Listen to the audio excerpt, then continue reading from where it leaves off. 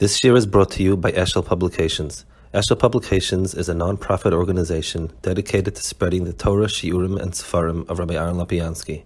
For sponsorships or more information, visit eshelpublications.com. On the bottom, and have to work hard to reach somewhere. Another yeshiva, you'll be already on the top. We're very good there. Which yeshiva should you go to? To the yeshiva that you'll be on the bottom, and you'll have to strive to go higher, or where you'll feel already comfortable on day one? So let me just tell you a Meiser Rav that I had when I came to Chicago, Washington 20 years ago. So I came to teach in Chicago, but it's in one building. The Chicago is the high school, and Kesher with the high school boys, and the senior class, the oldest class, went in the winter break to Eretz Yisrael to look for yeshivas to go to. I happened to be there at the same time. And I said, I'll go around with you for a day to different, but I'll give you a day and we'll go together. And we went to Elyashiv. And this was at a time when Elyashiv was still receiving people and so on. So his gabbai introduces us and tells him, these are a group of boys from America looking for yeshivas in Israel. They want a bracha from the Rav to get into the best yeshivas. Rabbi Elyashiv was a man that every word counted. Incredible. When you spoke to him, there never was extra words. It was extremely, his instinct was to zap. He said, Bez Hashem, they should get into suitable yeshivas. It's just the word best to suitable. So let me explain this application of it. If a person wants to if a person does things for other reasons, for instance, I want to get into a very strong yeshiva because it's prestigious and because I'm part of that yeshiva. That's not a good reason. If a person wants to go to a comfortable yeshiva because it's not demanding, those are two reasons that are not good reasons. It's like in a workout.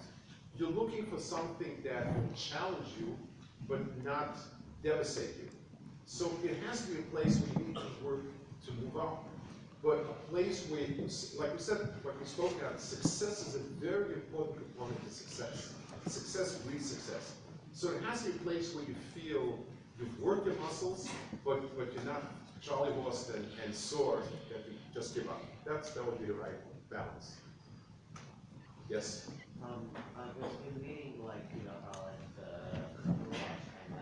been wondering about this. Like, I know that the Bible, the Torah is not fluid, but who are the actual wives of the 12 tribes? Because some people say it's Dinah married Shimon, and the Midrash says that they were ancestors.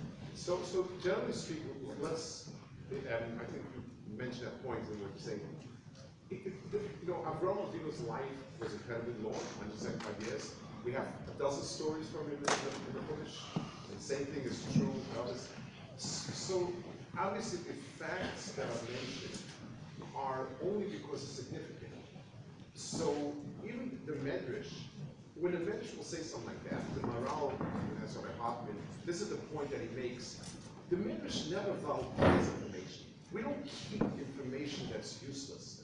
Everything, for instance, if they'll say whether it was Bastino or this or that, there's significance to it. So I guess we need to look at it. So if we don't have any Masoras in it, then it doesn't have any significance. Where Chazal pointed something out, it has a significance, and we need to try to understand what's significant. Yes?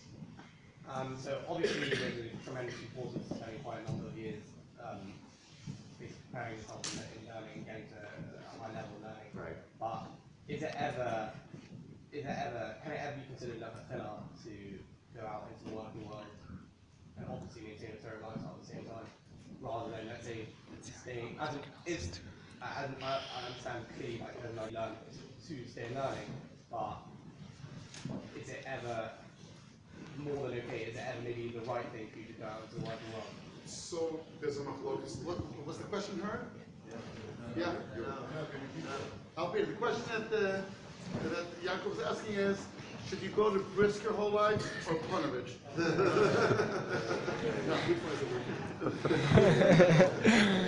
Meaning, if there's a lechatchila, what's lechatchila? Because I understand that's the question. What is lechatchila? I mean, the best way how to live? To be.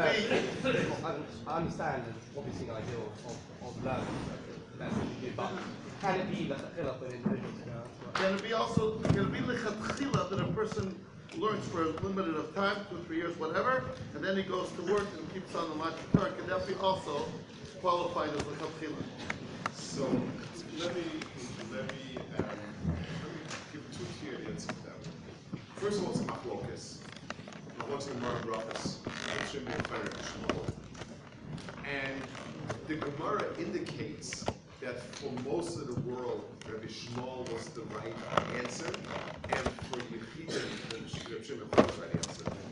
But what I think is very important are two other things. It sounds difficult to understand how it can work. The tekufa, when a person is sitting and learning, he should not be thinking, if I'm productive learning now, it's the right time in my life to learn. I shouldn't be thinking about it, I'm doing my 3 years in Shiva, and then I'm doing this and the other thing. Because then the learning is not the way it should be. You need to be involved in learning as if nothing else exists, and at the right junctions in life, make decisions about where you belong. You know, the problem becomes when your attitude is, I'm doing my year in Israel, or my 3 years in yeshiva, or my 10 years in Kolo. The minute you phrase it that way, you've already lost some of the quality. It's like when you're learning, nothing else is supposed to exist. And when the right time comes, there are times, at certain ages a person reaches when he has to make decisions. And at that time, you make that decision. So there were 12 shvatim in Klal Yisrael, one of which was mandated to sit in Kodesh, one of which was Zohar to sit in Kodesh, and 10 shvatim did whatever else they did. But the tekufa, when a person is in Beis Hamikdash, in Shalosh Regalim, there's nothing else exists. He left everything behind, doesn't check his email, doesn't look after his farm, doesn't think about anything. It's outside of space and time. The quality of learning in those years should be as if you'd be learning the rest of your life, irregardless. And when the right time comes, you with Rebbe, that the other people will understand you, will help you make up the right decision. Any other questions? Ben? If you learn a lot, we're not meant to feel like our guidance because it all comes from Hashem and Torah is all about coming from Hashem. But then how could you ever really be rewarded for something if it's all about coming from Hashem? Meaning if I'm learning from him about that, if it's my father at the end of the day, it's Hashem's choice to do it in a way. And if not, then it's your work, you should feel. So let me give you a mashal. It's not quite, it's a little more nuanced than the way you put it. Imagine I go to somebody who, again, I have no idea what people earn in England, I have no idea, but let's say a person, just throwing out a number, a person earns 16,000. That's pounds. Okay, so a person is so let's say a person is earning 10,000 G a year, just 10,000 pounds a year, and he gives it. You come to Tzedakah, and you give $100, 100 pounds. It's nice. Somebody else is a multimillionaire, and he gives you $1,000. So yes, the other person gave more, and he needs to understand that. He needs to feel the responsibility. You know, if I failed in my sit, if this guy didn't give the 100, someone else will give it. If I don't give mine 100,000, it's going to be an issue. But is there room for guidance? In other words, this is what Hashem gave me, and so you have to give it. I want to tell you, there was somebody I admired tremendously, was killed, I think, Hashem, Moshe Tversky, Shani Kandamai, was a neighbor of mine, and in my mind, he would have been next to Ladar. He was cut short, he was a person who was incredible. He was incredible in every area. I mean, He was the one that got killed in the massacre in Parnov. He knew Kol Kula, Kabbalah, his tzidkis, his precious, incredible person. And he was incredible physically. He would walk in for Shalosh Shivas, he might walk back, we'll go to the place of this. He had tremendous kochos, physical kochos, kochos nefesh, and everything got there. But his son once made some remark. And he told him, these are the credits that Hashem gave me. I'm not better, I have these kochos, so this is my fulfilling what I'm supposed to do.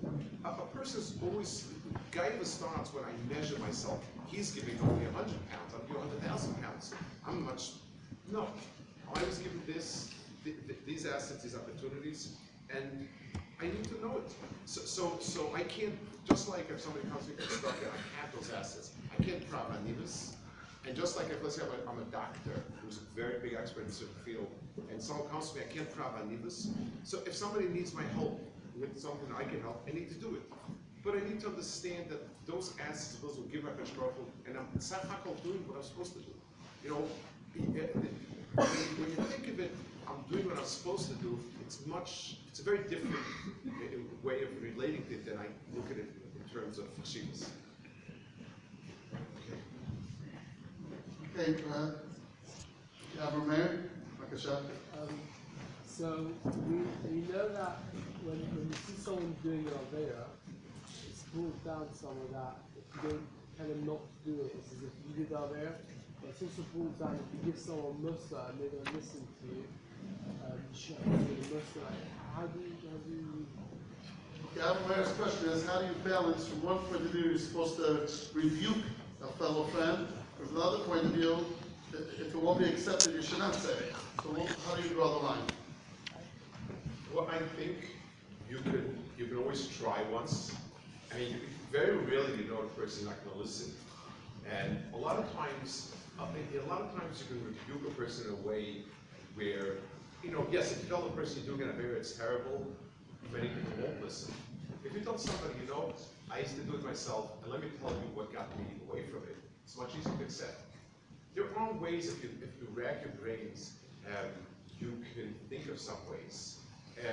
You know, one of the techniques used to be to make a person feel hush about himself and let things drop off. So most of the time, the Gemara says you can't be sure until you haven't tried. But once you got to a point where you really feel this is futile, or you ask somebody to do something that's impossible to do, somebody who's not Shomer Shabbos at all, just to go cold turkey and be Shomer Shabbos totally. So then you need to use your seichel to figure what things can I get, what things can't I get. Okay. The Seder Gabor was like, I want to thank Rabbi Lukansky for being here.